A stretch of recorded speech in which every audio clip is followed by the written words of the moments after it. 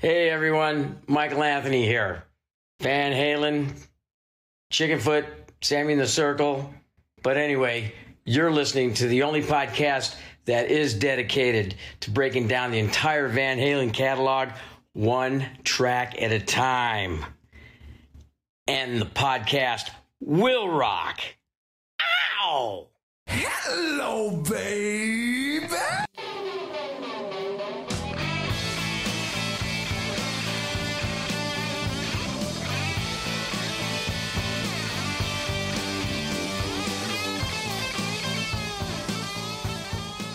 What is up, all you rockers, rockettes, and everything in between? You have joined us for a new edition of And the Podcast Will Rock. We are the show that digs into the catalogue and discography. Wait. What are you doing? I'm doing the intro, dude. What even intro? This is not your show. Do you see anything related to Queen anywhere around here? Do you see Tom Petty's face in the corner of the window? You don't. It's not the same show. What's the matter with you? Ugh. Brits always trying to take away from the Americans, always, and the Canadians. Yeah, anyway, you would have lost World War II without us, fucker. No. Yes, that's true. You are one of us. So that lovely intro by the wonderful Kevin Brown. So thank you, Kevin, for doing that. So I don't have to do it this time. Everyone knows what this show is, but I did cut you off, so I'll just go ahead. Kevin was telling you. This is the show where we dive into the catalog and discography of one of the greatest rock and roll bands of all time, Van Halen, and we do it one track at a time. That is the aforementioned Kevin Brown of the Tom Petty podcast, the Seaside Pod Review. I am your co-host, Mark Kamier. With me, as always, Corey Morissette. Corey, how are you feeling? And how did Kevin get in here so quickly? I have no idea. I thought you let him in, to be honest with you, because I ended up in the studio. True story, and Kevin's here, so I'm like, all right, I guess am I doing Seaside Pod Review? Wait, I'm not doing that because they don't invite me on that show. They're very smart. They had me on once and they're never having me on again. Like, am I on the Tom Petty project this week? Nope, same thing. I was on that show once, never gonna happen again. So I see my shit here. I see Van Halen, I see the little graphics I did up, so it must mean that it's a special occasion. But what could that occasion be? Mark, do you know?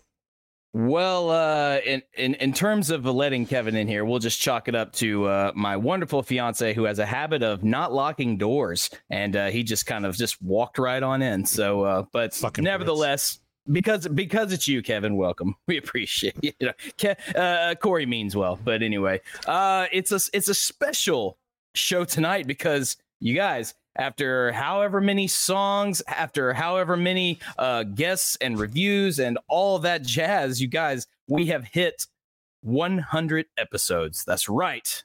This is episode 100. Corey, almost 2 years later, we're still doing it. We've come up to triple digits. So to me, what that says is, hey, look at us. Good for us for being so consistent with a single show, which, in the past life has not been a thing. But I digress. But actually, it says to me that it's kind of sad because that means that the Van Halen catalog is no longer in the triple digits. In fact, we are very much reaching the end of the destination in terms of the Van Halen wheel. So, but we're not going to focus on that. We're going to focus on this milestone that we're at 100 episodes, and I gotta thank people like Kevin, like people like Tom, everybody in the lurking in the chat, our patrons, all of you guys for keeping us going, man, because this is certainly the longest I have been on the airwaves consistently. So thank you all so much. Appreciate it. I like Tom's idea there. 3 sets of steak knives for all patrons. I never trusted someone enough to give them sharp knives. So I don't know if we're there yet. The way Tom's keyboard is slippery tonight, I don't think I would trust him with a sharp knife right now. That's right. Too many typos, Tom. Yeah. Typo Tom. Yeah, he told us it was all goose out here. Those Canada Sorry, gooses. Tom. Yeah. But yeah, dude, Corey, episode 100. How you feel about that? Kind of surprised we made it. I listen to Pot of Thunder. That's kind of one of my main podcasts, and they're on episode 5 whatever. Like, they've done this for almost a decade. But I never thought 100 episodes of a show. I thought we would have been kicked off the air after like 20.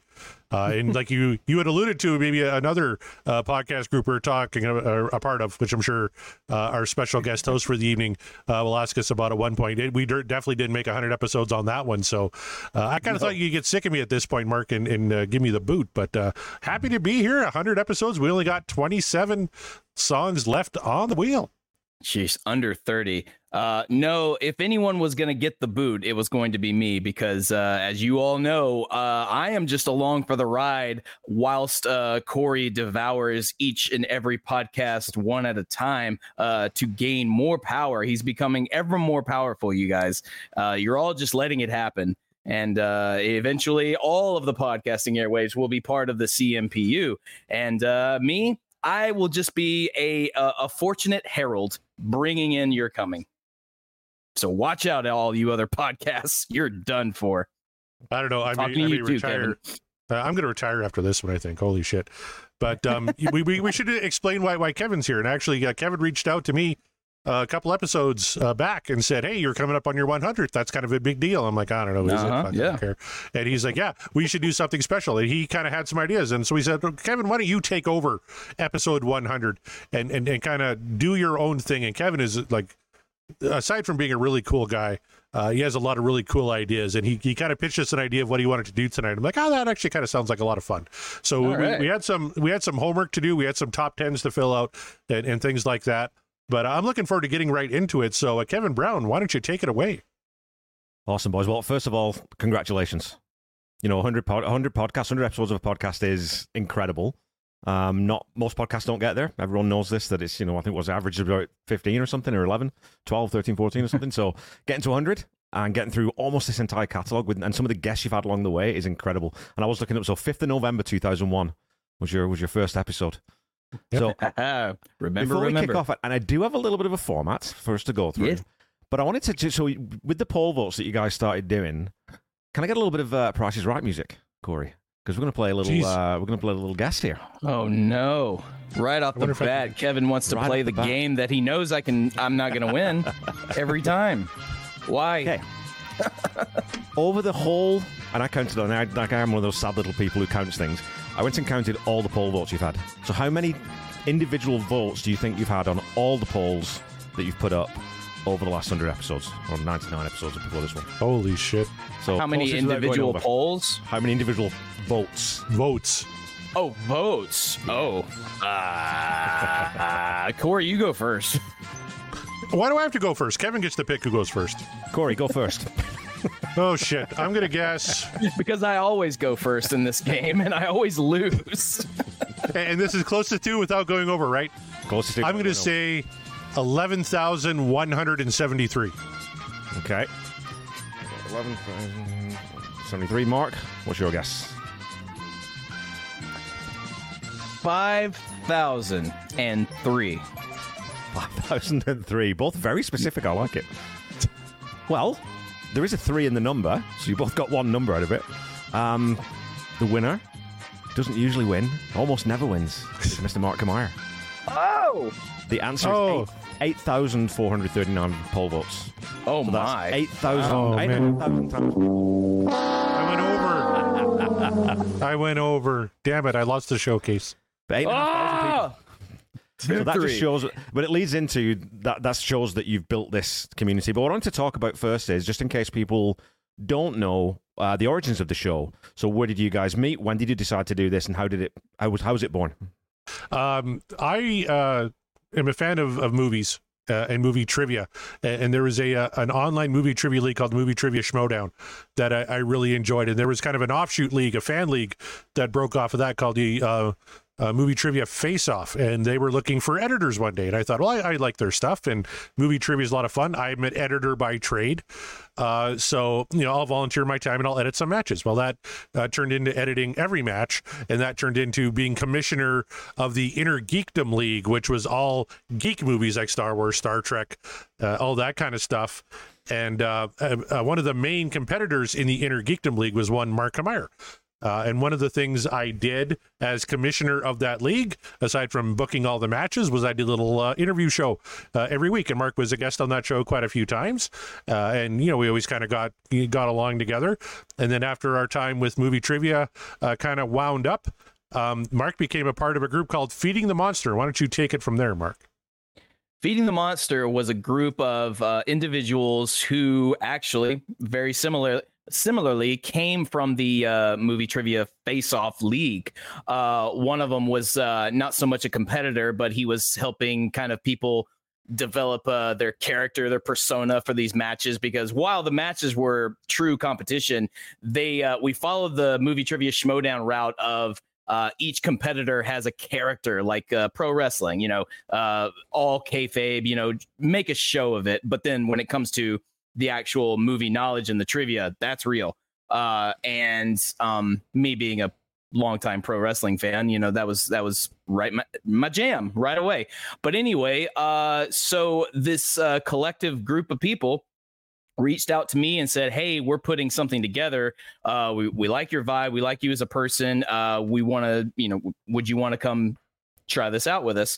And then Corey joined in the mix as well, because, he was, we needed Corey. We needed that fresh voice. We needed that optimism that he provided, because I didn't bring the optimism. All of my bits on that podcasting feed were literally ranting about what I'm upset about in the nerd world. But with every once in a while, I'll be like, no, let's celebrate this time. Let's celebrate this thing. But anyway, Feeding the Monster podcasting feed was the network we created with these individuals, and it went on for a while. The problem was we created a bit too much content and had zero listenership, and it just sort of fizzled out, as things do. But one day Corey reached out to me after that had already kind of been laid to rest and said, I'm thinking about doing a Van Halen podcast. Would you be interested in that? And I said, yes, absolutely. I love Van Halen. I don't believe I told Corey that I wasn't an expert, but it was in my brain. I was just like, there's a lot about the personal lives and a lot about just Van Halen's journey that I don't know about, because I just listened to it for the music and obviously the inspiration for Eddie Van Halen's guitar playing. But I thought, what the hell? It'll be fine. We'll listen to some songs. We'll talk about it. I have a pretty good what I think is a good musical critique mindset. So I figured let's give it a shot. If nobody listens, whatever, as long as it's still fun, then we'll keep going. And that's kind of the principle we've been utilizing throughout this whole journey is if it's fun, we'll keep it going. And if it's not and nobody cares, then I guess that's that. But at least we tried. And here we are 100 episodes later. And so, that's the lead into this. But then when you're looking at, okay, what is this show going to be? Is it going to be, are you going to do an album at a time? Are you going to do a song at a time? What was that decision like? And Corey, I know you took inspiration from Pod of Thunder, but how quickly did that come together and coalesce? Oh, that was a complete ripoff of Pot of Thunder. Yeah. Because I was listening back. I've gone back to Pot of Thunder. I caught Pot of Thunder quite late, like around episode 4 or something. So I went back to episode 1. And at some point, while they were covering the entire KISS catalog, they started taking questions from their listeners. They call it a yard of questions. You could ask 3 questions. And someone asked a question, if you could do another band, this entire catalog, which band would you do? And the first thing they said was, first of all, we would never do that, because it's a lot of fucking work. You're listening to every song. True fans who think they're true fans really shit all over you if you get even the littlest minutia wrong. They said we'd never do it. But one of the bands, they said it'd be really cool to listen to a podcast on Van Halen, because they kind of hit all the bases. You want a band where not everything sounds the same, right? Like, it sounds like a great idea to do this format with AC/DC, because everything, it sounds pretty close and it's all great. But then every episode of your podcast sounds the same. You want to have different elements in there. So Van Halen has 3 different frontmen. So you have that dynamic that makes it interesting. You're comparing Dave, Sammy, and Gary. And let's face it, there's a couple of stinkers in the catalog. Not a ton. Not like KISS, where there was like a lot of stinkers. But you think, okay, Up for Breakfast, that's going to be a fun show. Once, that's going to be a fun show. Spanked, if we ever spin it, should be a fun show. Like, just songs that aren't that great that you could have a little fun with. And obviously we over exaggerate, hopefully for entertainment purposes, especially if people really like those songs. It's even more fun to kind of stick the needle in a little bit more and say, closer and closer, that spanking is coming. But in terms of Van Halen, it hit those bases. But also on Mark's show, Rantings of a Maniac, he invited me on to that podcast when Eddie passed away, because he knew I was kind of a classic rock guy, to talk about Eddie Van Halen. And we talked for almost 2 hours, right? Just on Van Halen. Yeah. And so that's why when I listened to that Pot of Thunder, I'm like, well, hey, we can do that with Van Halen, and give full credit to Pot of Thunder. They said, we don't want to do it. If somebody wants to take the ball and run with it, go ahead and run with it. So that's kind of what we did. And they had a random song generator, and I used the wheel when I was Inner Geekdom movie commissioner. I would put categories on a wheel, and round 2 of movie trivia, the competitors would spin the wheel and get a category: James Bond, Alien, what have you. So I thought, let's just put every single Van Halen song on a wheel. Let's spin the thing and talk about it. And we always kind of framed it as just 2 fans talking. Like, we're not experts. Mark, I thought, had the musician kind of angle covered, because he's played instruments. He's a hell of a singer. He knows music. I'm a fountain of useless information. I thought, I don't know a shit ton about Van Halen, but I know more than the average fan, and I'm learning. We're going to learn about this band as we go along. And I thought, geez, I bet you a lot of people might want to go along with that ride. Diehard Van Halen fans? Fuck no. I'll never forget when Eric Senich wrote about us on the Van Halen news desk. We got a massive bump. Like, all of a sudden, our numbers on iTunes, we were the number 4 music podcast in America. That's beating Eddie Trunk. That's beating like everybody. We were number 4 on the fucking iTunes charts. And then we heard from everybody about how bad we sucked. And then we settled into kind of our normal numbers in the 80s on the iTunes charts. Like that's a comfortable number for us. But we never tried to frame it as we're experts. We're learning as we go, and I know a hell of a lot more about Van Halen now than I did 100 episodes ago, and I love that. That's kind of why I wanted to do this. And it's that thing that I think what you did right really early on is you got the engagement piece right. So your social media, and I know that, Corey, you don't love it. You don't love doing the social media, and it is a lot of work. But you found this and built this community of people who interact with you. And so how, like, did you notice a jump when you started doing polls? Because, I mean, polls on Twitter, people love them, right? And it's basically, there's some accounts that just post polls all the time. But the way you guys do it is different, because you are soliciting actual feedback from real people, and you read it out on the show. So was that sort of did you have a discussion around that and think, well, should we do this? Is it going to take up too much time? What did that look like? I think I just posted a poll, and all of a sudden we're getting 100 votes on the poll, and then it was like, hey, Mark, we should actually we're getting some really cool comments on these polls. Why don't we read them out on the show? Yeah, like there was I don't recall ever a conversation. I just saw, because at that time Corey was running the social media page, so he put up a poll. I was like, ooh, that's a cool idea. And then just for the way I remember it, it just became a mainstay, and that was it. And we were like, okay, yeah, there it is. Yeah. We're doing polls. Well, and it's sort of, it makes us listeners feel like part of the conversation, right? Because that's what I was going to say. Is I think the other thing that twigged with me when I started listening to this show was, okay, this is music critique, but it's sort of just music critique is one part of it. Mainly it's entertainment. So I tune in for Van Halen, I stay for you two, right? I want to hear you two banter and have a little bit of back and forth, and sort of have a little back and forth with the people online. I remember before any of us 3 met, I'd put a couple of things on Twitter, and I got a bit of a kicking on a couple of things because I downvoted some song or other. I was like, okay, this is great, because they are actually reading this and they do want this feedback. So like I said, I think that community that you built has probably, I assume, has sort of helped with the longevity of the show. So I wanted to talk about that. I was looking back through some of the early guests, and I've been on the show 3 times. This is my 4th time not as part of a panel. There's one person who's also had 4. Do you know who it is? Is it Mariano? It's Mariano, yeah. Of course it is. So some of those early shows, again, I mean, because I think episode 31 was when I found you guys, and then I went back and started listening, and I remember talking to Corey about it. Who is this John Mariano prick? He's a miserable cuss. Like, he complains for everything. It's like, boy, if I had a nickel for every time I heard that. But it's always in character. He's sort of he's this persona, which again, just that really sort of was illuminating for me in terms of podcasting, because you think, oh, as well as the content, you can actually build a show around it too. So like I said, I think that's what's special about the show, and what the patrons enjoy, what the lurkers enjoy, and what we all like about it. So any sort of specific like guests or memorable guest incidents or anything like that you want to bring up? I know Christy's been a guest twice. I assume he's just over your left shoulder. Yeah, she's been a guest twice, maybe thrice, maybe if she wants to. We were just mentioning guests and how many times they've been on the show. You've been on twice. Yes, you have. Memorable shows, obviously. And one more coming. Yeah, one more. Yeah, exactly. There's one for sure come on the way. Yeah, and just because my brain's stuck on it, and I haven't talked to him in a while, but the horrible or the glorious realization when you realize that John Mariano, him being on all the time, that's just who he is. That's just John. So, take that for what it is. He loves disturbing the shit. That's one of his favorite He does, things. Yeah. But we, I don't know, we seem to attract, agents of chaos, a la Kevin Brown is here conducting this interview. So, you know how it goes.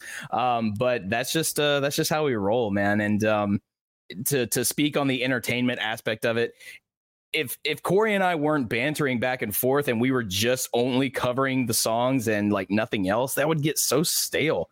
That would just get really, really boring. And I think Corey and I we can talk it up with the best of them, but it's just more fun when we get to just be ourselves and we get to just bullshit around and just sort of say what we want and then incorporate the actual why we're here. But for sure, people like yourself, Kevin, and our lurkers here, everybody for sure I enjoy when we get any guests on the show because it just tells me that, oh, look, people are enthusiastic to be part of this thing that, Corey and I just started on a whim. And I don't know, it kind of validates why we're here to me. And I like that. Well, and so you got like a couple of pretty big guests on fairly early doors too. Like you say, you talked about Eric Senich, who's been on multiple times on the different panels, but getting him on for Cabo Wabo on episode 25. And then you got Greg Renoff. So how was that? Because I know that, Corey, we've had conversations offline about you don't always love interviewing, which is why, and again, the genius of what you do is when you have a guest on, they go through the format of the show. You spin the wheel, you talk about the song, they don't get to pick, it's just the same format. But getting someone like Greg Renoff on, were you a little bit more nervous about that one? Or? But he's so good 100%. At it. Like, Corey's so good at interviewing people. That's the thing. Like, even when he thinks he's terrible, like, no, you made it fun for them. Like, that's the thing. Like, with getting Greg, with getting Eric, like, they have fun when they come on here because, I don't know, Corey and I are not pricks, for one thing. And, that helps. That goes a long way. And I think we also... We try to make it very, very plain to all the listeners, but especially the guests who are of some, notoriety, like those two in particular. Like, we're not experts on this band. Like, you just understand that. Like, we're just fans. If you listen to the show, real quick, like, oh yeah, these guys were they don't know every little nook and cranny, every single detail. No, we're not those people. That's why we have the guests come on, and they've been very, very gracious to join us. Eric has been on so many times at this point. He's like yourself. He's an honorary member, and that guy is. If there's anybody who's the expert on Van Halen, it's him. And if he can give us our blessing, or his blessing, and every single time we have him on there, then it's good enough for me. But yeah, definitely those early days were nerve wracking, and getting Greg on for sure was kind of like, ooh, let's not make asses of ourselves on this one. Yeah. Oh, I was shitting bricks, and even before that, episode 11, we had Chris L from Pot of Thunder. And I was so nervous about that one because we lifted their whole format. Yeah. And if anyone who listens to Pot of Thunder knows Chris L can be a little cantankerous when it comes to things he doesn't like. Ask him what he thinks about Bruce Fairbairn, for example, and he will go off about how he wants to piss on his grave and things like that. So I was nervous that I would say something stupid, and I did. I was talking about Alex Van Halen's reputation as a drummer, and I didn't voice it correctly because I was very nervous, and I made it sound like I didn't think he was a very good drummer, but I meant to say, like, rock journalists don't seem to give him enough credit as a very good drummer, and he was getting ready to rip me a new one until I kind of said, no, it's actually what I've read about Alex coming into this podcast that's that opinion. He's always been one of my favorite drummers of all time, so I almost fucked that up really, really bad, but I was super nervous for that one. And Greg Renoff, because I just read his book, and we're on the call kind of before we hit record. He's talking about, his interactions with all these people in the Van Halen sphere and all the Van Halen merch that he doesn't have room for. And Mark and I are like, you could send it our way. We'll take a little bit. Yeah. This is like, come on, send it. But like, written, I think, in my opinion, the best book about Van Halen that I've read so far. And to him at the end of the show say, that was a hell of a lot of fun. I'll come back on anytime you guys want was huge for me. Or even suggest to other guests like, hey, you should get so-and-so. Hey, you should get so-and-so. And I'll reach out to this person if you want. Like, that was really, really cool. Yeah, Chris has been a great guest just because he is the way he is, and it fits our mold so well. And it seems like he legit has a good time when he's on board. And as Corey says, he's just like, so he can be cantankerous at times, but not to us. Like not cool. on this show at all. Yeah, super cool, super awesome, interactive, and that's great. That means that we're doing okay. We're doing all right with what we're doing. And he's going to be on the live show Friday night, I think. He said as long as his wife doesn't have anything planned for him. He had so much fun on the Fair Warning live show for almost 3 hours. He's ready to come back for the Women and Children show. So that's pretty cool. Well, you've had I counted, you've got 42 different guests over 67 episodes that have been guest episodes. And a lot of those people, obviously, you've had people back, and there's some pairs, and you'll get panels and all this kind of stuff. So in terms of other people who've been on, who are some of the highlights that you've had? Like people you weren't expecting to be as good as they were, or people who sort of surprised you with some of their opinions? Like, because I remember when, Kelsey Van Halen was another one who just you sort of stumbled into the podcast, but became almost like an icon, or sort of a mascot for the show, right? Yeah, she was a big surprise because she's a lot younger than me. Yeah, and, she's younger than me too, so it's like I think she might be our youngest guest, perhaps. I would say something like that. And then, but even then, when she comes on, man, she just she's ready to go. Like she's ready to talk some Van Halen, and she can do it. If you give her the platform, she'll just go on and on and on. And that's good energy that we feed off of, and then I have to anyway be on my A game, like, oh shit, like Kelsey's gonna take my job, I guess, because she's a way better host than I am. Everybody loves Kelsey. Yeah. But yeah, so but that one was a little bit kind of I won't say nerve wracking. That was just Kelsey was a surprise, just because she's the younger variety, and you never know how these things are gonna do. Like Corey and I is like, we're cool dudes. We're just here to talk about Van Halen. We're not trying to put you on the spot of like, all right, name 3 songs, Kelsey, tell the world, things like, you're like, no, it's like we're here to just talk about whatever we spin, and let's just have a good time. And thankfully she's had a good time, and she's been a mainstay. So that's been very, very cool. I mean, hell, I didn't know what to make of you, Kevin, and then look at that. You have become like a mainstay on the show, and you've contributed so much. Like our merch store is you're doing, and for the most part you're doing, and that just tickles me, man. Every time there's a new design or just some little inside joke that's been made into a shirt, it's just like I love it. But yeah, everybody, I just kind of get really, I have moments of awe when I even think about like people like they want to be on the show. Like, just really, they do. Yeah. They want to come back. It's like, are we doing okay? Like, do they realize that we're not, we're just, two schmoes just, gabbing about Van Halen? Yeah, we're just fucking around. But yeah, so I just honestly, everybody kind of stands out to me on that front. I've expressed this to you privately, Kevin. What we did was we had so many people reaching out saying, I want to be on the show, and be our show. And I didn't say no to anybody. I'm like, sure, let's slot you in, to the point where we had a ginormous backlog of people reaching out, wanting to be on the show. And we've been very fortunate that every single guest has been good. I haven't come off a show thinking, oh man, that sucked. I've come off thinking I've sucked, but I haven't come off thinking, oh man, the guest was wrong or the flow wasn't there. Yeah. Every single show has been great. There's been some standouts. You mentioned Kelsey, Greg DiPasquale. We got him for How Many Say I. That was fucking great because, and we weren't on YouTube at that time, but the sing-alongs he was doing and the faces he was making was just hilarious. But one of my all-time favorites, Sean and Todd McGinnity, like they just kind of reached out one day and said, hey, we almost did your show breaking down Van Halen, and then you went and fucking did it, and then did it probably better than we could have. So I started listening to their stuff, and I love their dynamic. And every time they come on the show, Sean and Todd, I hurt from laughing because it's always just a good time. And usually those are the ones that we get the most hate mail on. Like, oh, you didn't get to the song until such and such a time. Yeah. It's like, I don't even fucking care because I had such a great time. And now those guys are just two of my favorite people, and they do one of my favorite podcasts of all time. So the fact that we can meet people like you and Sean and Todd and Scott Haskin and the Deep Purple Podcast Boys and the Pot of Thunder Boys and all these great podcasters, like when we got invited into the Deep Dive Podcast Network, so many great shows and so many cool people. That has been, really, really surprising and really, really welcome on my part. That's why it's been, I say all of our guests really stand out to me just because so many of them, it doesn't stop at the, once we start recording and then stop and they're like, all right, that's the extent of our working relationship now, or that's it, see you never.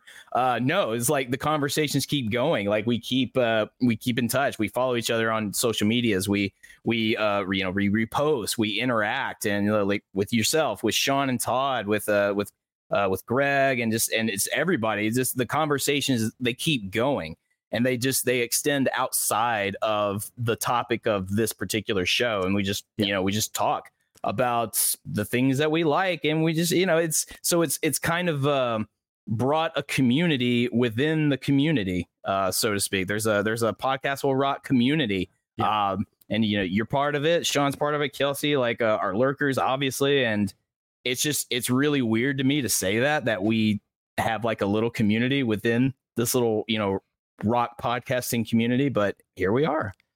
But it's because, and I'll speak for myself as a guest on the show, and I'm sure I'd echo the sentiments of other people here. The common denominator there is, all your guests are awesome, but it's because you guys are so welcoming, and it's just so easy hanging out. It's just like hanging out with your friends talking about music. It's exactly what it is. Yeah. Right? So there's no pressure. You guys are never snobby. You're not difficult to work with or be with. So that's all down to you. But, when you come on, you've had some episodes where you've had really memorable moments, and I remember Sean and Todd were on the very famous Play Splat and Bone, right? So all those the designs and things, it comes up because all these weird things happen. So Alex Van Hyundai, that was another one that stands out. Whatever happened to Heath Murphy, like that whole thing is still like that was like our first live show, I think, right? Where you're like, and Heath Murphy's here. It's like, really, where? Who's the fuck Heath is Murphy? that? I was like, oh damn, it's McCoy. Yeah, apologies to Heath McCoy, but yeah, he's one of our favorites too, man. And he took that and just rolled with it just because I flubbed. But that one stands out. Greg DiPasquale's episode just stands out just because, as Corey said, if only we had been recording on video that episode at the time, because he was just losing his mind. He was so excited to be a guest on the show, and we were excited to have him, and we spun How Many Say I, and that the fun just devolved into not fun, but we were laughing. I mean, we have to laugh to stop from like crying or spitting out angry expletives because, And it wasn't laughing at Eddie. Yeah, it wasn't laughing at the song. It was more celebrating. It was laughing at the absurdity of the situation because it's like, God, this was the song we have to talk about. It's not everyone's favorite. At the time, it was our least favorite. The other one, I think, trumped it for me. But yeah, that one, that moment of the wow, we finally spun a real stinker, and boy, does it stink. And unfortunately, we have a guest with us, and this guest who was so excited to be on the show, and that's the song he got. And then the second time he was on, he spun his second most hated song of all time by Van Halen, "Can't Stop Loving You" from Balance. And that was when I said, all right, fuck, we're going to do a mulligan. And we respun, and we got something better. I think you got Source of Infection. I think it was the respin, I believe, right? I think so, yeah. Yeah, so that was the one. Actually, I think we've had two mulligans on the show, and that's only because one for me, one for you. Yeah. Yeah. So, but yeah, Corey used his for poor Greg because he literally told us what he didn't want to land on, and he landed on it. And I thought he was going to cry. Like, he was just so deflated. He was. Oh man, you could as a listener, you could hear the air go out of him. You could hear, oh man, this poor guy. But the wheel is a fucker. We've established that. The wheel is not enough. Oh my God, yeah. Especially early. Like, it was all Dave, and it's like, man, is this going to be, are we going to have like 40 Sammy songs to finish the podcast? Like, what's going on here? I mean, look, we're not 40, but probably like the majority of the 29 or the 20, however many left. Yeah. And I know Scott Monroe pointed out the DLR cast. That was, you use your mulligan on them because they spun a Sammy tune. Yes. And it's like, how do we get the David Lee Roth guys on the show and spin a Sammy tune, right? We got to spin a Dave tune. So, I mean, it was the it was Pleasure Dome at first. That's right. Yeah, I forgot about that. Thank you, Scott. Yeah, that's right. You got away with that one.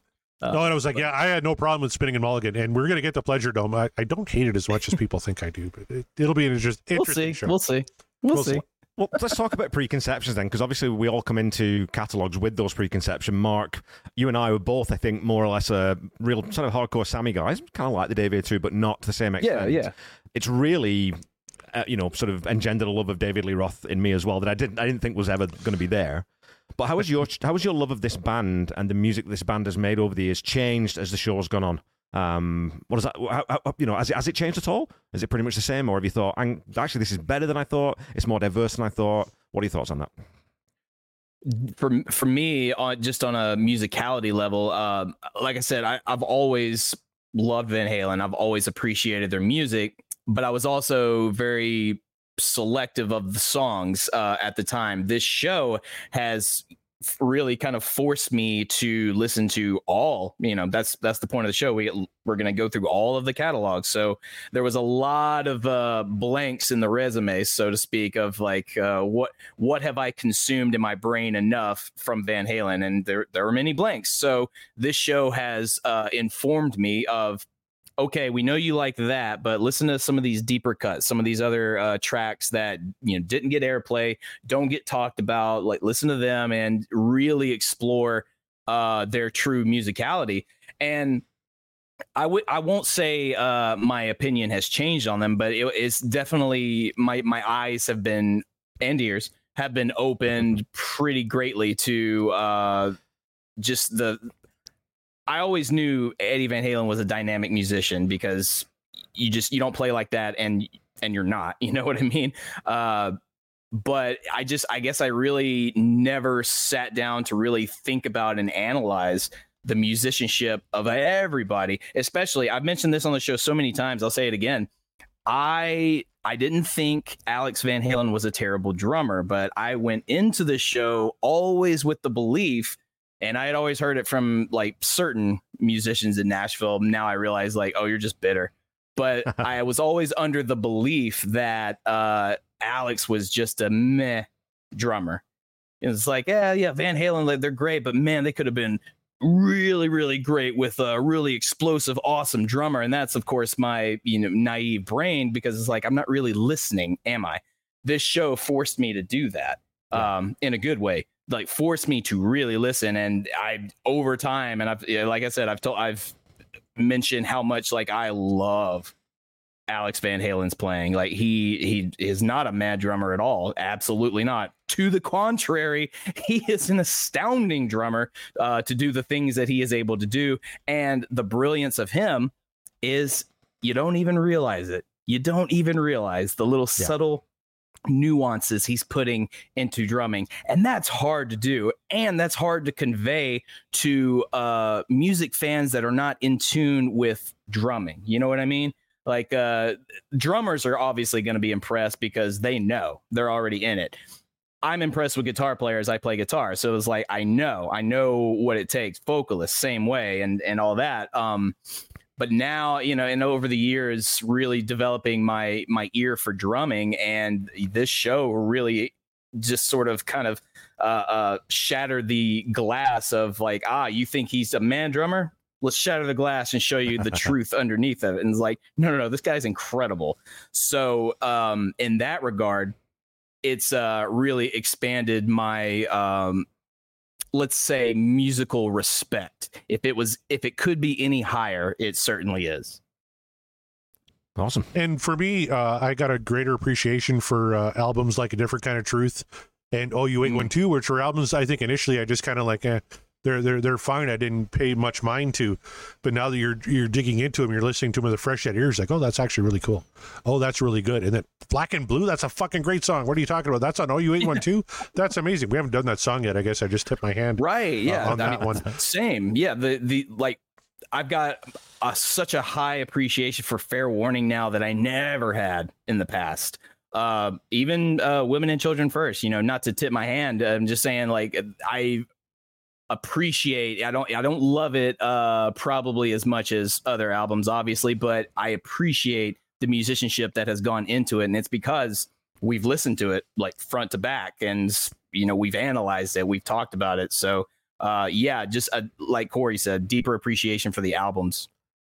When that was, so looking through, because we're going to get into it in a little bit here, your top 10s that I asked you to put together of the songs that you've covered so far, were a couple of songs in either side. I thought, I don't know if Mark picks those two songs before this podcast. Like if you ask Mark before the podcast, what are your top 10? I bet it doesn't look like this. And I bet similarly, Corey, there's a couple on there. It's like, I don't know that I don't think I would have necessarily guessed that one. I thought he might go this way. Right. So I think it shows that when you do dive headfirst into an artist's catalog, even one that your appreciation of it just increases, right? Oh yeah. I can confirm there are probably 4 songs on the list that I gave you that if you had asked me prior to this show, would not have made the list. Yeah, there's 2 on mine, or 3 on mine for sure that may have not have made the list, but after we did them or did them on the show, that absolutely made my list. So yeah, I agree with you on that one. Awesome. Well, let's get into some. I gave you 10 questions. I got my little, and I adopted this and pulled this from my Tom Petty project podcast, and I always ask my guests, which is a great show, by the way. Everyone should listen to the Tom Petty Project. Fantastic show. How you podcast by yourself and make it that entertaining is beyond me. I'll never be able to do that in my lifetime, and I just admire you so much for it. Well, thank you, sir. Okay, so I'll start with Mark, and I'll alternate on each question. But Mark, favorite Van Halen album? It's the arm up the back, the worst question for any fan of a band. If you have to pick only one album, which one are you going with? Fuck. Oh, no hesitation, straight in. I would have guessed it, and I think pretty much all the patrons and lurkers would have as well, but good to have it confirmed. Corey, what's yours? Yeah. Mine's Van Halen too. And I know you can make arguments it's not the best Van Halen album. It's my personal favorite. Yeah. This is the album where every single song, even the instrumental, is one of my absolute favorite instrumentals in Van Halen's catalog. I love every single track on that. One of my all-time favorite Van Halen tunes, actually 2, are on that record. So to me, it's Van Halen 2. I know Van Halen 1's a better record. I know Fair Warning technically is a better record. And if I was picking a Sammy record, it'd be Fuck. Same as Mark, because I just remember 1991 and getting that record and just falling in love with it, even though it had Spanked on it. And everybody is kind of picking out my problems is with Pleasure Dome. It's cool music with dopey lyrics and dopey delivery. That's spoiler alert. That's pretty much exactly how I feel on that one. But for me, just top to bottom, I could put it on. Love every single track. It's Van Halen 2. And I can do that with almost every Van Halen record. Like we're going through Women and Children right now. And for that record, for me, it's solid front to back, but nothing really jumps out as being fantastic, right? Whereas Dance the Night Away, Out of Love Again, Somebody Get Me a Doctor. There's so many tracks on Van Halen 2 that I just love. That for me, it's my personal favorite. Mm-hmm. I didn't have this isn't a question on my list, but do you remember which album you heard first, each of you? Mine was 1984 because I was 10 years old, and we had Much Music back then. We didn't have MTV, or we might have had MTV on a satellite dish. I can't remember, but Jump, that video was everywhere in 1984, and then Panama, and then Hot for Teacher. So that became the album. That was the first Van Halen record I ever got. And then 5150 came out, and I'm like, it's not the same guy. So I went back, and that's when I got Women and Children and Diver Down and Fair Warning and 1 and 2. But for me, it was 1984, and then I kind of fell off Van Halen a little bit until For Unlawful, and that one brought me all the way back. And that's when I'm like, I got to pick up 5150, and I got to pick up OU812, and that was the album that really got me back into him. Oh, Jeff, Jeff was crowing about how he's always right. You're fucking wrong on Spanish Fly. You're just fucking wrong, Jeff. Yeah, Jeff says unbelievably wrong. Yeah, no, you're wrong. Yeah. in its entirety, the first album I remember listening to of Van Halen was For Unlawful Carnal Knowledge, which explains, I mean, that's why it's my personal favorite, really, because that's the album the first Van Halen album that I actually like from start to finish. If you don't count the Best of Volume 1, which technically I don't, because that's like, it's a compilation. But it was that compilation was influential to me, sure. But in terms of a Van Halen full length album, what I listened to in its entirety, it was For Unlawful. When it goes to what you said earlier, though, Corey, right, about because this catalog, it's not all gold. There's some weird stuff in there. The albums are all each very different. I mean, 1 and 2 are, they share sort of a similarity, but they're very different albums. So it's going to connect with different people in different ways. And that's the beauty of Van Halen. It's why we all love them and why we all still talk about them. Even though they've not been a recording concern for many, many years, we still love talking about them. So the big question, number 2, Dave or Sammy? As a solo artist, though. So I'm not going to put, because we all know that we all love it. So who do you prefer as a solo artist, Dave or Sammy? So is it my turn first? Your turn first, Corey. Yeah. I gotta go Dave. I really like his solo catalog, like Eat 'Em and Smile, Skyscraper, and A Little Late Enough. I love those records so damn much. I haven't listened to the ones past A Little Late Enough so much, but I remember getting A Little Late Enough and listening to Sensible Shoes and thinking, for some reason, I like this. I don't know why, but it fucking rocks. Or Eat 'Em and Smile and Ladies' Night in Buffalo. And I'm like, I like this. Like, he had such a great fucking band on Eat 'Em and Smile, right? And just like Paradise off Skyscraper. Sammy is a really cool solo artist I like, but I didn't really pick up a Sammy record. I got my first ever Sammy solo record for my birthday this year, and I got VOA. So I haven't really listened to a ton of his catalog. I listened to Fast Times at Ridgemont High. The Winner Takes It All from Over the Top, because I'm a big movie guy. But I did listen, outside of I Can't Drive 55. But I had all the Dave solo records up to A Little Late Enough, so I got to go Dave on that one. Okay, Mark. It's fair, and it might surprise you. I really, really love a lot of Dave's solo stuff. I do. But when you ask me who's the better Van Halen frontman in their solo career, it's unquestionably Sammy. Just in the turn, I think he. Say what you will about his time in Van Halen writing songs, but I think his solo songwriting was top notch. And he just, he's the better musician, just if we're just going to speak technically here. He just, I don't know. It felt more, anything I hear from Sammy solo feels more authentic. Whereas a lot of Dave stuff just sort of sounds a little like hijinks and like I'm all show, very little substance. We know that's not accurate, but that's just the vibe I get from a lot of his solo stuff. Don't get me wrong, I enjoy it, but if I'm enjoying it like I can just like listen to this and go about my day. But whereas Sammy's gonna write like a rockin' tune, like I'm gonna sit down and listen to it and go like, what are you saying, Sammy? What are you saying? Not always is he saying something that's coherent, but I mean, like he's saying it, and he's saying it very well. And so for me, the final question comes from which one of these dudes survives on their own the best without Van Halen's crutch, and it's Sammy. I don't disagree with that. And my big thing was I haven't heard a lot of Sammy solo. Which if we go past this wheel and do some more Sammy stuff, I might side with you. I've just heard more Dave, and he has some of my favorite tracks. Yeah. Well, I mean, it's also there's a volume issue here, right? Because I was having a conversation with someone on Twitter about this. So Dave's got 6 solo albums. Sammy's got 20. Plus 2 with Montrose, plus 2 with Chicken Foot. You know what I mean? So there's that side of it. But what I was talking about on Twitter with this guy was, and I probably am wrong on this, it always struck me that Sammy's more of a music guy, if you know what I mean. So Sammy, you get the idea that Sammy would play music if he was a high school janitor, if he was playing to one person in a pub. He's always going to write songs. He's always going to play songs. Oh, yeah. David Lee Roth, to me, is more around the edges of that, and he likes the limelight and the spotlight more. That was always my sense of it. Now, someone pointed out that Dave's an encyclopedic knowledge of certain types of music, and he loves all the music hall stuff and this kind of business. But that to me is always things. Sammy's a working musician. Sammy Hagar, if he wasn't famous, would still be playing 100 gigs a year, right? It's just in his bones, and that's the difference for me, and that's why I would always tend to drift over to Sammy as well. So yeah.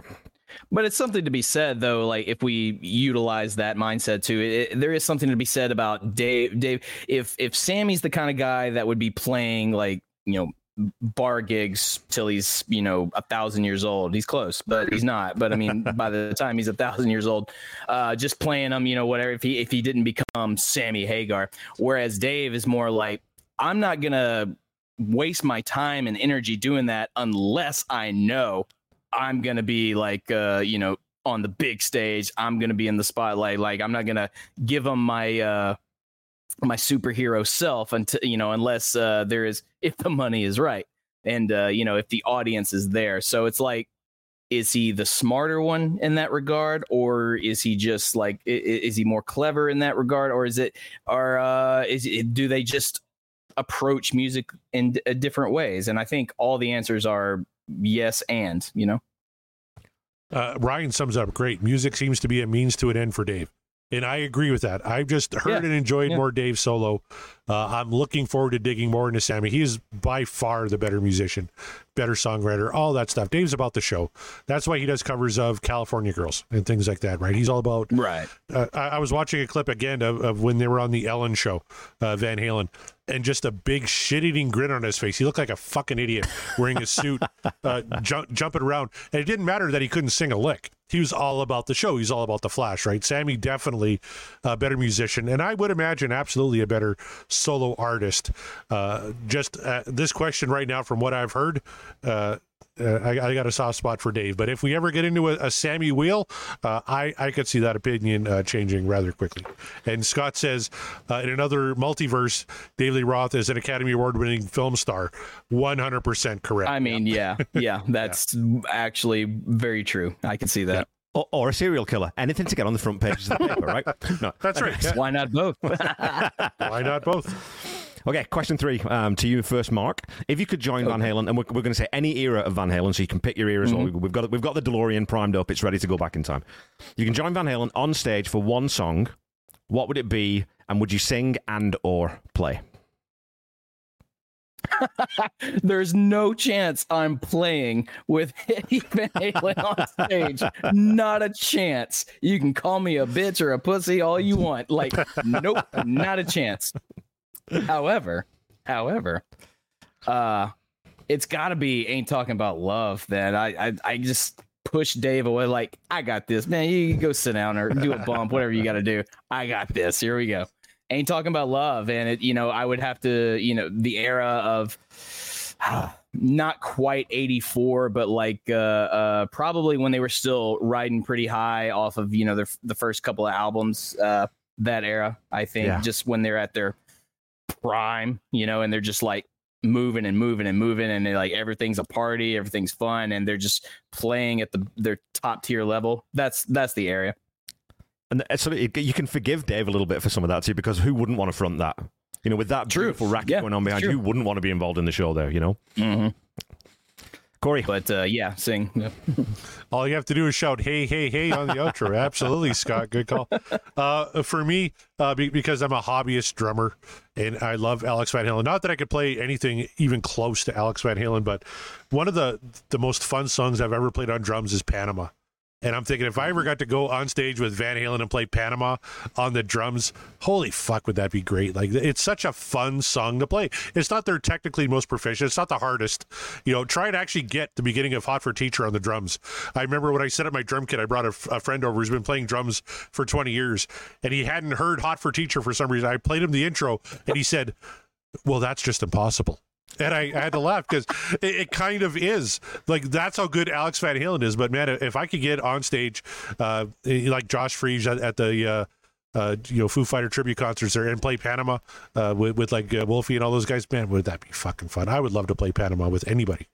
Well, you never know. Yeah. Maybe, if the tribute to Eddie Van Halen ever does come to fruition, I'm ready. The podcast will rock. The patrons will we'll get a petition going. Because the podcast has to be there, and maybe you can jump. I will fuck it up. I will fuck it up, but I will have a big grin on my face. I'll look like Dave on the Ellen show. Just I Jumping tell around you, like an asshole. it's not Van Halen, but there is a touring band that does play songs of that era quite frequently, and they do on occasion bring up people to guest play on particular songs, and that band is called Steel Panther. And I haven't heard them do it, but I'm pretty sure Panama's probably in their repertoire somewhere in there. Has to be. And I'm not saying I know the band. I'm definitely not saying that I know someone who absolutely knows the band. I'm just saying that there's, never say never, Corey. Never say never. They're playing Saskatchewan, I think, this fall sometime, Kev. So yeah, hell yeah, we have to go. Go to that show. It's so fun. And they have done Panama 52 times. Oh, there shit. you go. Well, there you are. Look, if they can bring up Jeremy Piven to play Back in Black on drums, and he's playing it, but I mean, he's not playing it well, but it still went off really well, you're good. You're fine. Yeah. Well, it works for Tommy Lee and Motley Crue, right? You just play the tracks. It's fine. Just wave your arms around. It'll be good. Look, in defense of Tommy Lee, there is no defense. No I'm going to stop you right there. No, I was just going to say it's really difficult to play drums with, that third arm. But, thank you, love. Ooh, that's a big one. Oh, nice. It's a giant beer. That's what she said. Okay. Number 4, Corey. Who would be your dream opening act at a Van Halen show? I went Mammoth WVH. I mean, how great would it be to see Wolfie open for his old man? Like a reunited Van Halen with Wolfie opening, and I'm really getting into Mammoth 2 right now. That's been on my turntable for like the last 2 weeks. I love that record. I absolutely love the first one. I would love to see Wolfie open for Van Halen. I'm going to see him open for Metallica next August, but to me that would be the ultimate opening act. Well, and you get that cross-pollination too, because he would definitely come out because he could definitely come out and join Van Halen, right? You could have him. Yeah. What about this? Both of them playing bass. Get two bass players in Van Halen. That would be amazing. Mark. Absolutely. Is this like any era of Van Halen? I missed that. Any part. era, yeah. We've got time Just travel. Who would I like? Any era, yeah. Who would I like to see them open up for him? Oh God. Part of me wants to name like some like ridiculous metal band that would never play that shit just because the styles are so different. But maybe I would like to fuck it. I'm gonna say it. I would like to see Sleep Token open up for Van Halen. Pick an era. I know that sounds. Chrissy's she's like, Christy's like, what? Like, no. I know. I don't even know that fucking band. Never heard of him. You haven't? Okay. Well, you both are in it for a treat later at some point. Give that band a whirl and see if you can remotely figure out what they are, because I won't tell you that they're metal. I won't tell you that they're soul, and I won't tell you that they're a bit of like British trip hop, but I'm not saying they're not all of those things and more. Wow. They're a very odd band, but oh my God, they're taking the world by storm right now. And would they fit a Van Halen mold? Absolutely not. But I think you would never forget that live show. You would never forget. Even if you had never heard of either one of those bands, you're going to be talking about it later. You're either going to be talking about Sleep Token and the whole gimmick of them and trying to figure out like what the hell was that, or you're going to be talking about holy shit, Van Halen, like that show was amazing because it's Van Halen. Pick an era. Either way, you're not forgetting that show. So is it ridiculous? Yes, but I'm sticking with it. I don't think it's any more ridiculous though than some of the bills that Van Halen were on in the early days. Like you look at, when Van Halen's on the same bill as Jim Croce, or they're on the same bill as Boston, they're opening for Boston, which, okay, Boston's a rock act, but they're nothing like Van Halen. So no, I think that totally works. So there you go. So I don't feel too ridiculous. Just that one is of a particular era and the other is of today. Yeah. God bless Ryan Powell. How about Kool and the Gang? Kool and the Gang.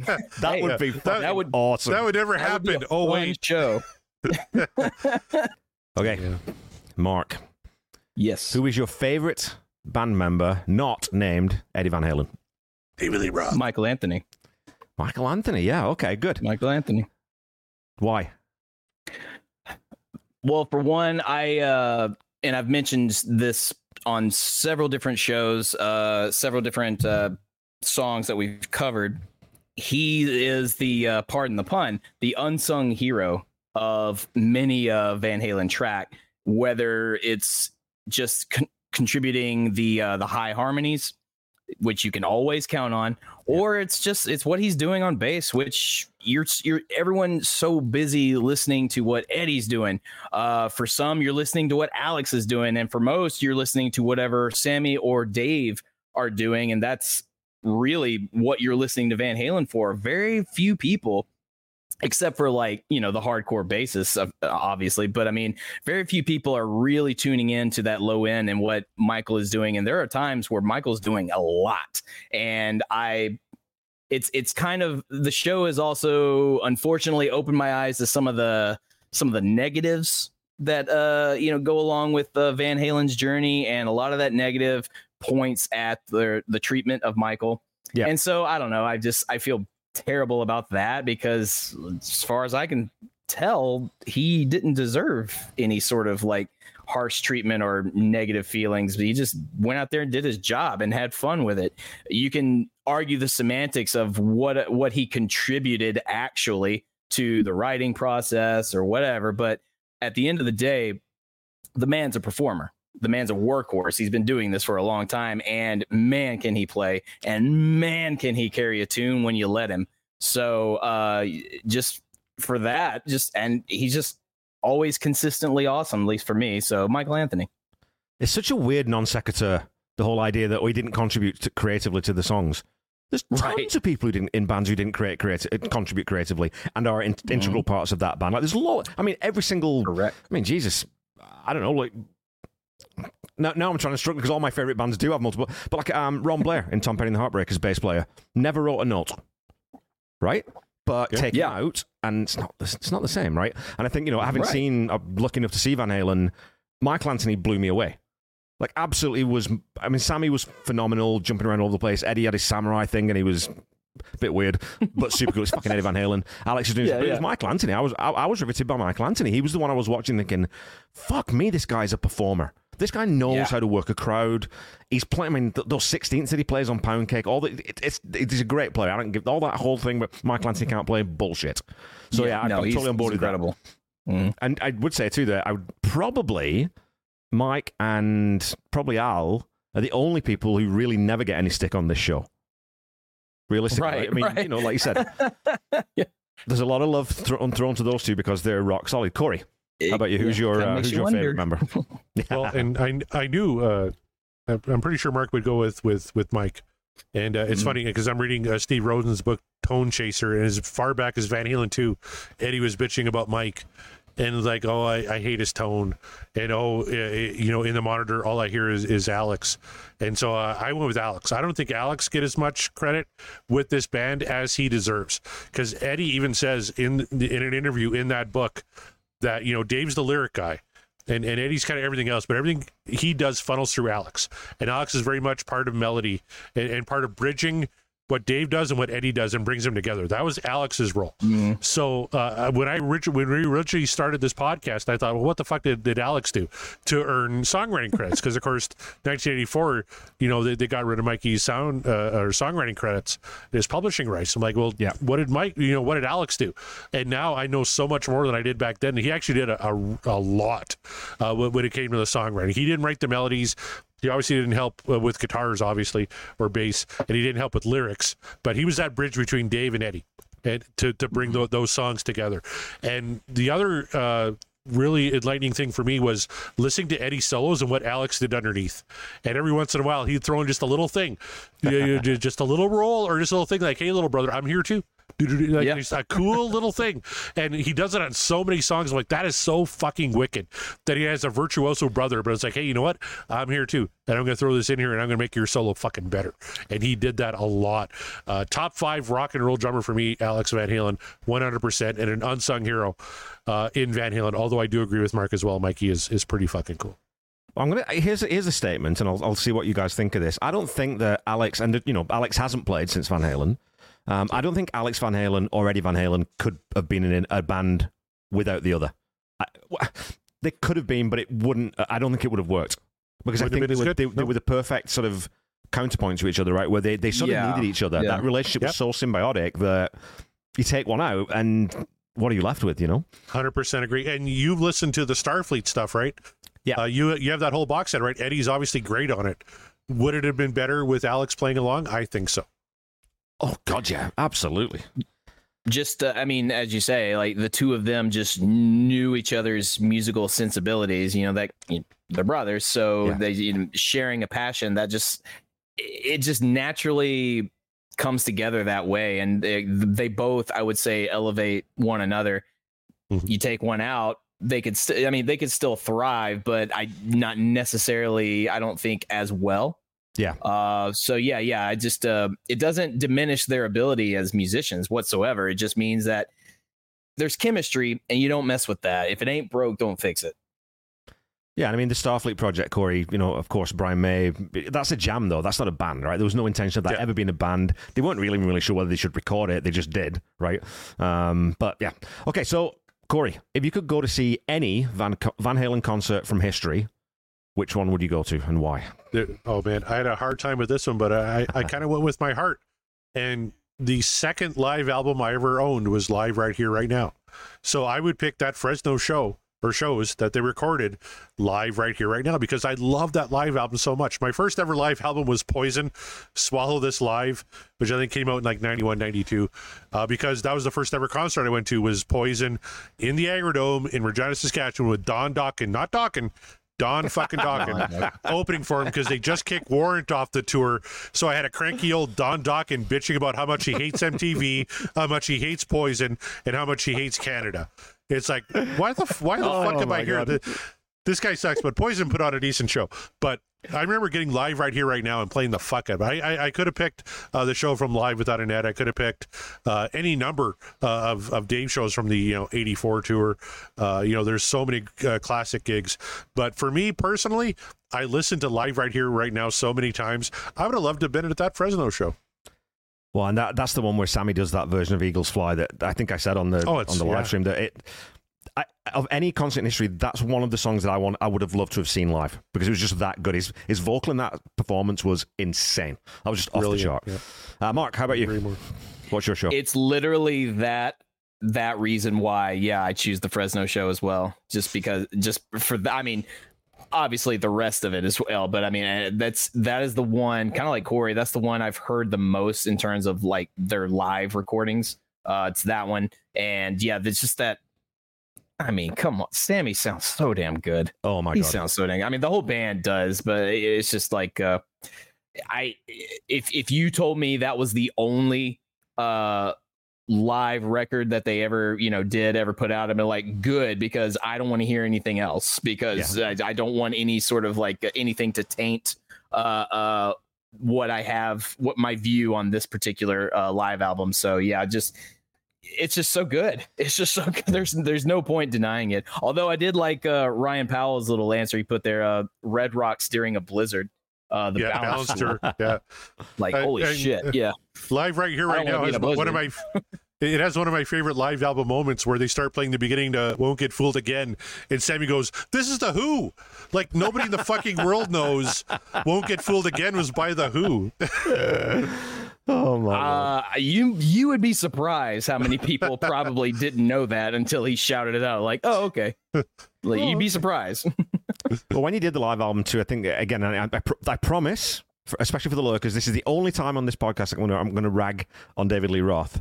But that performance of Eagles Fly, that's the difference between a real singer and the frontman of a band.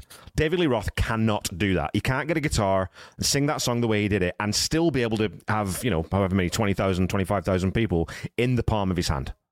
That's the difference for me. And that's sort of one of those high watermarks in terms of if you can stand on stage in front of that many people with just an acoustic guitar and rock the fuck out of it, that takes a bit of skill and a bit of talent. Anyway. Oh, yeah, it takes a lot. Now, Dave could have found another way to keep the audience in his hand, like not doing that. Like if he just took the stage and just grinned like an idiot and was like, "What's up, motherfucker?" or like whatever. Like, whoa, wow. Like he is fucked up, but I'm here for it. But you're right though, in terms of like, hand him a guitar, stage is yours, take it. I think he loses the audience immediately. Yeah. Who would have been your pick to replace Sammy? rather than Gary Sharon. So apologies to Gary, which is, of course, one of the brilliant catchphrases that have been spawned from this wonderful show. But if you were picking, who would you put in front of Van Halen? Oh, my God. That's a great question, because now you have to factor in who was active during that time. Yeah.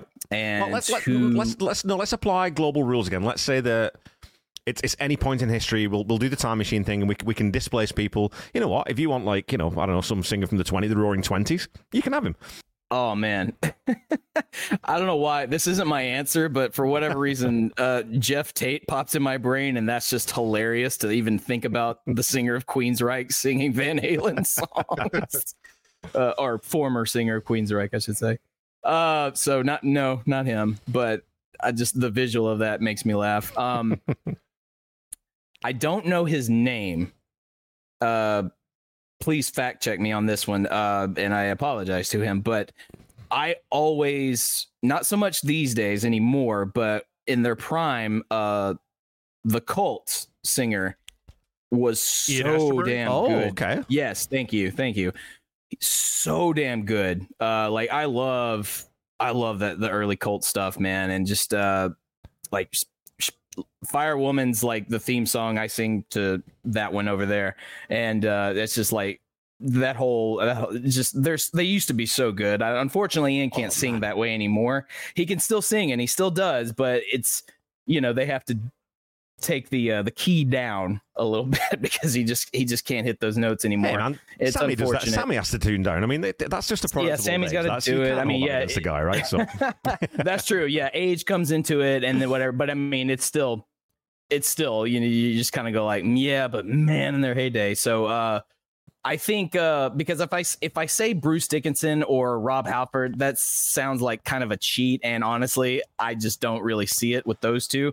I don't know why I see it with Ian from the Cult more, but I think with his vocal sensibility, the way Dave sounds and the way Sammy sounds, like, I don't know. I think that would have been a real interesting dynamic.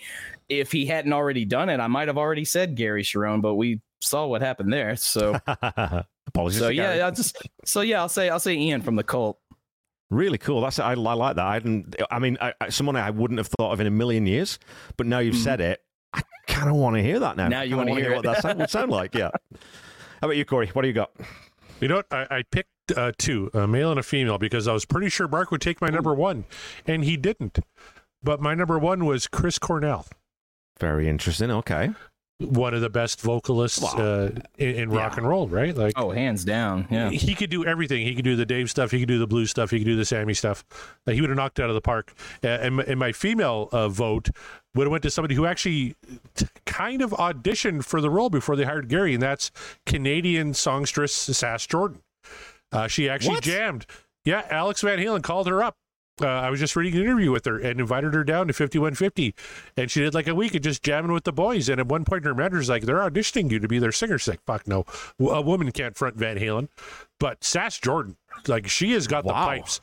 She's got the rock voice to cover both eras, and I think she would knock it out of the fucking park. So here's a little thumbs up for Canada, and for women, Sass Jordan would have been a great fucking front woman for Van Halen. I also have a woman vocalist to throw in the mix as my number two as well. Taylor Dayne. Oh, that's a good one. Oh, now there's a name I've thought about in at least 3 decades. You want to talk about some pipes? Like, people forgot about Taylor Dayne, and I'm here to tell you, go back and remember, because Taylor Dayne can throw down, dude. No shit. Dude, she was Patty Smyth. She was would have been a good one. Patty too. Smyth would have been cool. I could see that actually. Jeff Scott Soto, I think pretty good vocalist. He would have fit right in. Yeah. Okay, can I get? Because I'm not going to do, and I haven't done this. I haven't sort of answered the question myself yet. I don't think to this point, but I'm going to see what you think. Rod Stewart. I would have fucking like that would have been cool. Like Faces era Rod Stewart. Faces era Rod Stewart, especially the Dave stuff. Yeah, absolutely. He's got the range. He's got the swagger. Okay. He's I don't know, man. I think it'd be pretty fucking rough. Maybe if he I don't know. Tom says yikes. I don't know if that's maybe if he did specifically like Dave era.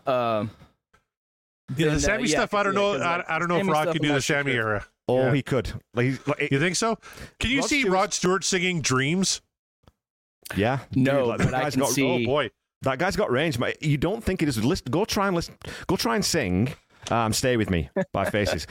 It's like, oh yeah, this is easy. Oh wait, where's he going? He's still going up. He's still, oh shit. Like for me, it's like, oh my God. I'm glad I forgot about Taylor Dane. Yeah. Well, Yeah, you are mistaken, Tom. You are mistaken. Like Taylor Dane was a beast, man. That's He's got a hell of a all I have voice. to Yeah. say. Yeah. And yeah, go seek out some Sass Jordan. Fucking that chick can rock. Sass And I was Jordan. telling Kevin, All right. she's going to be playing about an hour away from me with Trooper and the Northern Pikes in November. I'm going to go check out that show. That's going to be a lot of fun. Well, you get CJ. Wait. So Rod Stewart doing the Dave era, they kick him out, and then for the Sammy era, they bring in Ronnie James Dio. Put a little more love it. devil in the mix. It's a You know, hack. if we're talking older singers, one guy I thought of was Paul Rogers. You know, he did it for Queen. He could cover both eras of Van Halen, I think, really, really well. And That I don't know if is actually not bad. That's not a bad choice. And then if they do what Queen did and play a little All Right Now and Feel Like Making Love with like Eddie and Alex, that'd be fucking cool. So I had Paul Rogers on doing my all right list, now. too. Oh my God! Another thing I need to hear that now. Oh my God! Isn't that so good? That's so great. Yeah. Eddie shredding. And then I that thought, solo. geez, Ann Wilson can sing anything, but can she do like Dave or Van Halen? I don't know. Like she obviously has the pipes and the range. Is it too How would that cock sound? rock? Is it too cock rock for a female singer? Yeah. That's the thing. Yeah, like the Dave era is a little too much of. But I mean, but Anne could have made that work. But Yeah, I you're guess. right though, Corey. Like I think just Dave's got a particular swagger, man, about him and in his vocal ability. So it's hard to imagine anybody doing any of his songs just because you're not going to hear it the way Dave's going to do it. Yeah. Yeah. Josh has a good one before we start on the question. Michael Hutchins. Oh man, That'd be something. dude, that'd be fucking great. I'm a huge INXS fan. Like I don't Me know too. why those guys are not. They're not in the Hall of Fame. No one talks about him anymore. No. Michael Hutchins was a beast of a He singer. can sing anything. He Yeah. can sing anything. And he's got that front man cool that David Lee Roth had. Oh, that's a good one. Good job, Josh. Before he passed, Michael did a cover of The Passenger from Iggy Pop, and it was put on the Batman Forever soundtrack. That's how I was aware of it. But that version is fucking great. Yeah. Yep. 100%. Just throwing that out there. So Corey, if you could pick any artist to cover any Van Halen song, who would it be, and what song would they cover? You know what? I think every artist should cover a Van Halen song at some point in their career. I'm going to go with one of my favorite bands that I just got their CD. It's called, it's by the band Dome, featuring Sean McGinnity and Todd McGinnity. And I'd love to hear them do any Van Halen song, but give me a little Running with the Devil. I would love to hear Dome cover that song. So that's my choice. You can really pick anybody. Like, hey, fuck, give me Genesis doing Black and Blue. Why the hell not? Like, by the way, if you like Genesis, Kevin and I do a show called Ultimate Catalog Clash. We're covering Genesis, Phil Collins there. It's a lot of fun. Check that out. But I was thinking, I could go Foo Fighters. I could go with whoever, ZZ Top. Everybody should do a Van Halen cover. Give me some Dome. Give me some McGinnity Brothers. Anything off Van Halen 1, but Running with the Devil specifically. See, there you go, Mark. This is why Corey Morissette is the devourer of podcasts, because he just slides the references in when you're not expecting them. So, That's Yes, right. he does. Yes, he does. well, I can totally hear Sean singing "Running with the Devil," and I know that Todd 100%. certainly can play it. So 100%. And Scott Monroe wants to hear Smashing Pumpkins do Once. They could actually probably do a decent version of that. It's probably not a could. song. It's not a song I enjoy, and it's not a band I enjoy. So perfect. the worst of both worlds. What about you, Mark? Worst of both worlds. Oh man. Well, this is gonna be real wacky, but I would love to hear Deftones do Humans Being. Whoa, what? I have no idea what that would remotely sound like. Wow. Oh, man. But I'm here for the chaos of it. There are probably other songs that they would do like better justice to, but I don't know, just like for whatever reason, I want to hear a cover of Humans Being, but and I was trying to think of maybe a different band, but I was like, no, I'm sticking with it. Like, I love the Deftones is my favorite, so I was like, yeah, let me get a Deftones cover of Humans Being, because whatever that turns out to be is just going to be so on the other end of the spectrum from the original that it'll either be fantastic or it'll be maybe the worst thing Deftones has ever recorded. but I tell you this, look, the Deftones have recorded covers of Sade. They have recorded the Smiths. They have done there are other covers that I can't even remember right now, but I don't know. I think they could find a way to make that work. What did they do from Sade? No Ordinary Love. And it's really great. What? Yeah. That'd be It's great. It sounds just like, it's Chino singing and not her, but it sounds just like the original. Wow. Do you remember who was it? Faith No More did Easy. Was it? Easy. They did Easy. But they did it a note for note cover, which was super weird. It's like, what the this is just like karaoke. Like, why have you... that very much tracks for Faith No More, though. That's another one. Okay, I cannot believe I didn't think of that. That's another potential singer, Mike Patton. Mike Patton could sing the fuck out of the entire Van Halen catalog. Yeah. Could he do Dreams? Does he have that range? He could. Well, they would probably change the key on that one, and he would probably do it a very different way, but I think he would do it really well. How about a Perfect Circle doing Intruder and Pretty Woman? Yeah, that would be very drab and very Pretty Woman in the sense of ironic. It's like, oh, look at that pretty woman. So she thinks she's so pretty. Walking down the street. It's all it's no substance, all just. But I'm here for it because I love a Perfect Circle. It would be almost as bad. It would be almost as bad as Van Halen doing Pretty Woman. Mic drop. Fucking mic drop. No. We're picking that mic back up. Good night, everybody. Don't forget to tip your waitress. We're done. I'm going to pour you out some soapy water to wash out that filthy mouth. I like Van Halen's cover of Pretty Woman, you fucker. Fucking Brits. Well, hey, when we get to Dive It Down, I'm definitely jumping on that live stream. Okay, Mark. That's not the worst cover on that album. Oh, sorry. Didn't say that. Well, did we even answer the question here? I think we ended up on a tangent, didn't we? Because I asked you what song you most frequently recommend to people who don't know Van Halen, and then we just we took a left in Albuquerque. Well, what you did, motherfucker, you asked 9, and then you said, no, fuck it, we're going back to 8. So now you have to re-ask 9. So I have to cut this part out now. Oh, my sorry. God, I got to edit so much shit. Leave this part in. Leave this part in. Leave this bit in, yeah. Let's just leave it in. To answer your question, the thing is, I don't think there's been anyone in my life that doesn't know who Van Halen is. However, there's a lot of people that I know that don't listen to, classic rock of that era. So if they were to ask me, it's like, yeah, I like some Van Halen, but I'm not well familiar. What can you recommend? Mm-hmm. I mean, honestly, I would probably just recommend, here's Van Halen 1, start there. Just the whole album, just start there. So I don't want to say Ain't Talking About Love again for every answer, but I mean, I fucking love that song. I would probably, I'm saying it. Ain't Talking About Love. Nice, Corey. Good call. Man, there's so many. I kind of put a Sammy and a Dave, and now I'm thinking about it. I would probably pick different ones. What I written down earlier in the week, I put Dreams for Sammy, because you have the keyboards in there. You got a great Eddie solo, and you got Sammy just singing the fuck out of that song. I thought that'd be pretty cool. And for Dave, I had Panama. But now that I'm thinking about it, I'm like, geez, DOA would be a really cool one. Or Unchained, to me, is kind of the ultimate Van Halen song. So I did go Unchained. With that one too. Yeah. And then for Sammy, you want some fucking stank Van Halen stank pound cake. Fuck yeah, give me a little pound cake. I would maybe go with that. So I'm amending my original choices, and I'm saying maybe give me a little pound cake, give me a little Unchained. Nice. I would also, if I'm going to recommend the Sammy era, I would say I would start with listen to 5150, the track. Give that a listen, see how you feel about Sammy there. Yeah. So yeah, Ain't Talking About Love and 5150. All right, well, let's wrap up the 10 questions. Corey, describe Van Halen in 3 words. I can't. You can't define this band in 3 words. I think I was able to do it for the Tom Petty podcast I did with you, but so my first word is metal, and not because they're necessarily, even though they are kind of heavy metal.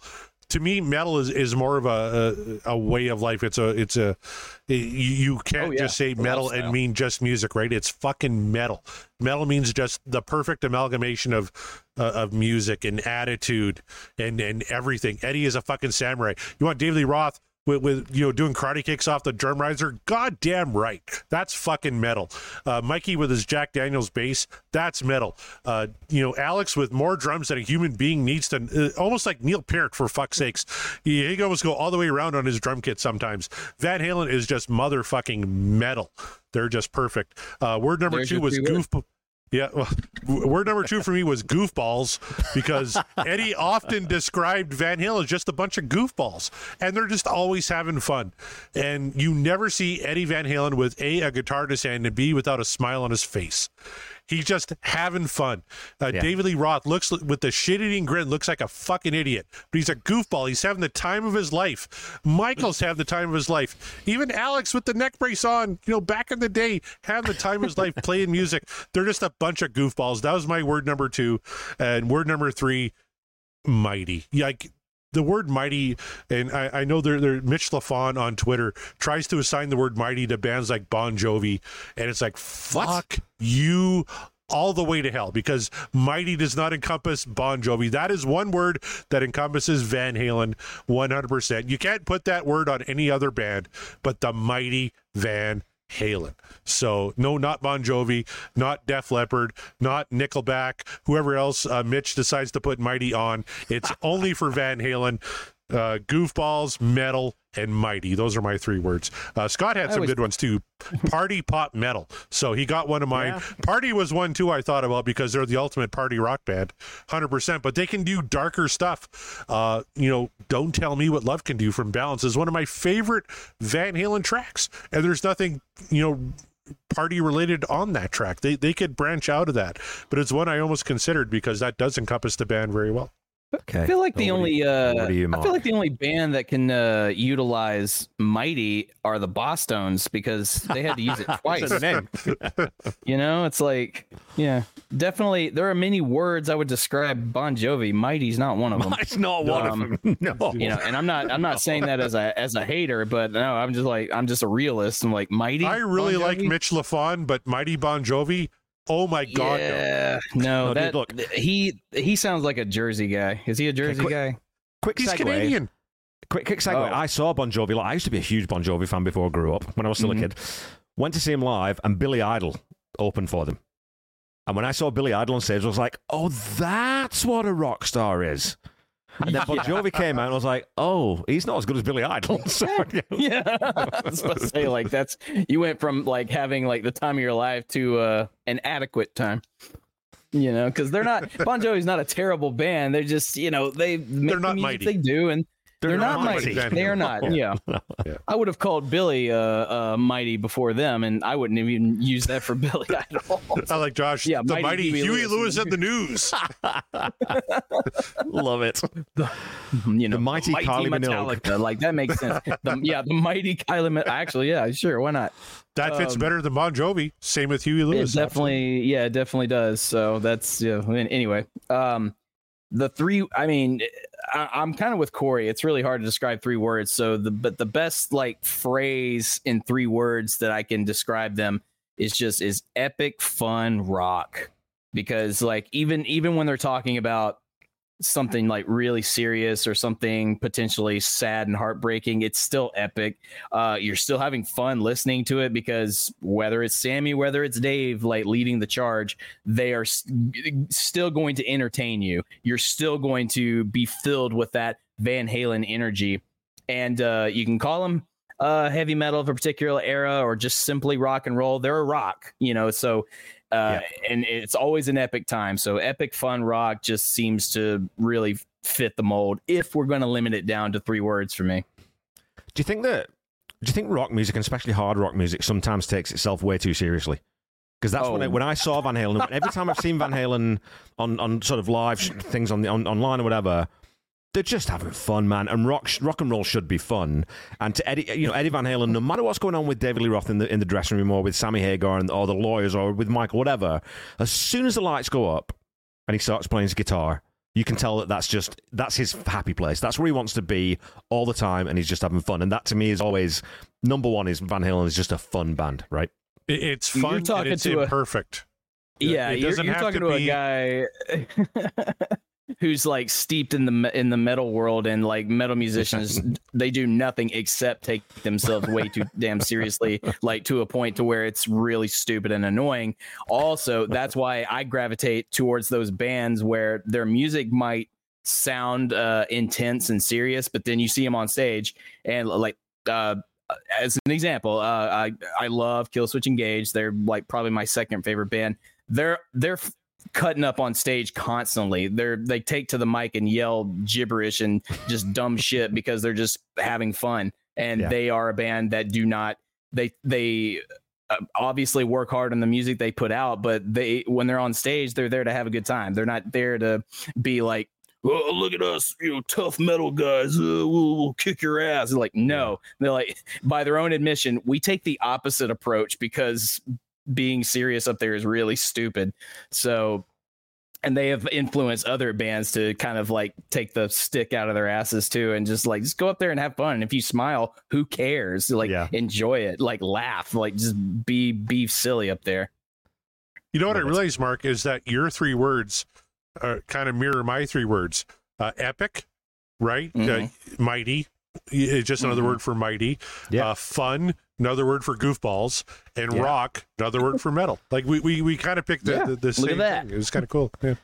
That, my friend, is some phenomenal backpedaling. I love that. It's absolutely amazing. That's brilliant. You know what? This is what comedians do. This is what comics do, is they find connections that aren't there for comedy and to make it work. So, bravo, sir. Bravo.